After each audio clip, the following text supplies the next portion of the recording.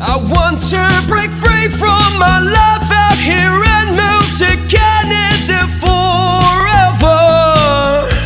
Good day, ladies and gentlemen. This is IRC News and I'm Joy Stephen, an authorized Canadian immigration practitioner, bringing out this data analysis release.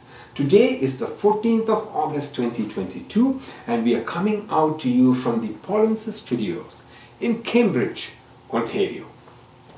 This video may be of interest to foreign nationals and Canadian temporary residents working as longshore workers with NOC code 7451. We are talking about the AIPP program selection in 2019 and 2020, which will give you some understanding on the number of people being selected in this NOC category for the AIPP program each year.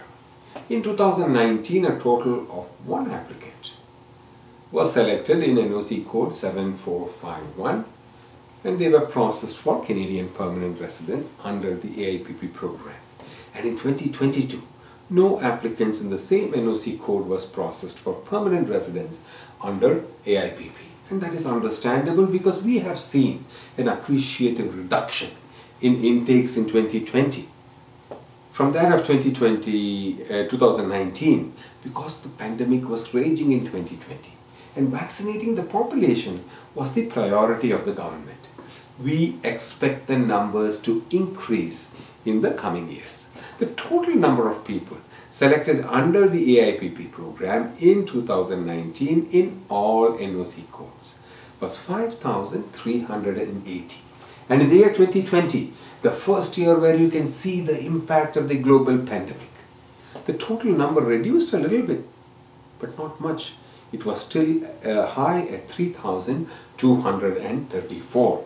The 2021 numbers are coming out soon and therefore, please subscribe to this channel for more Canadian immigration data analysis and immigration information.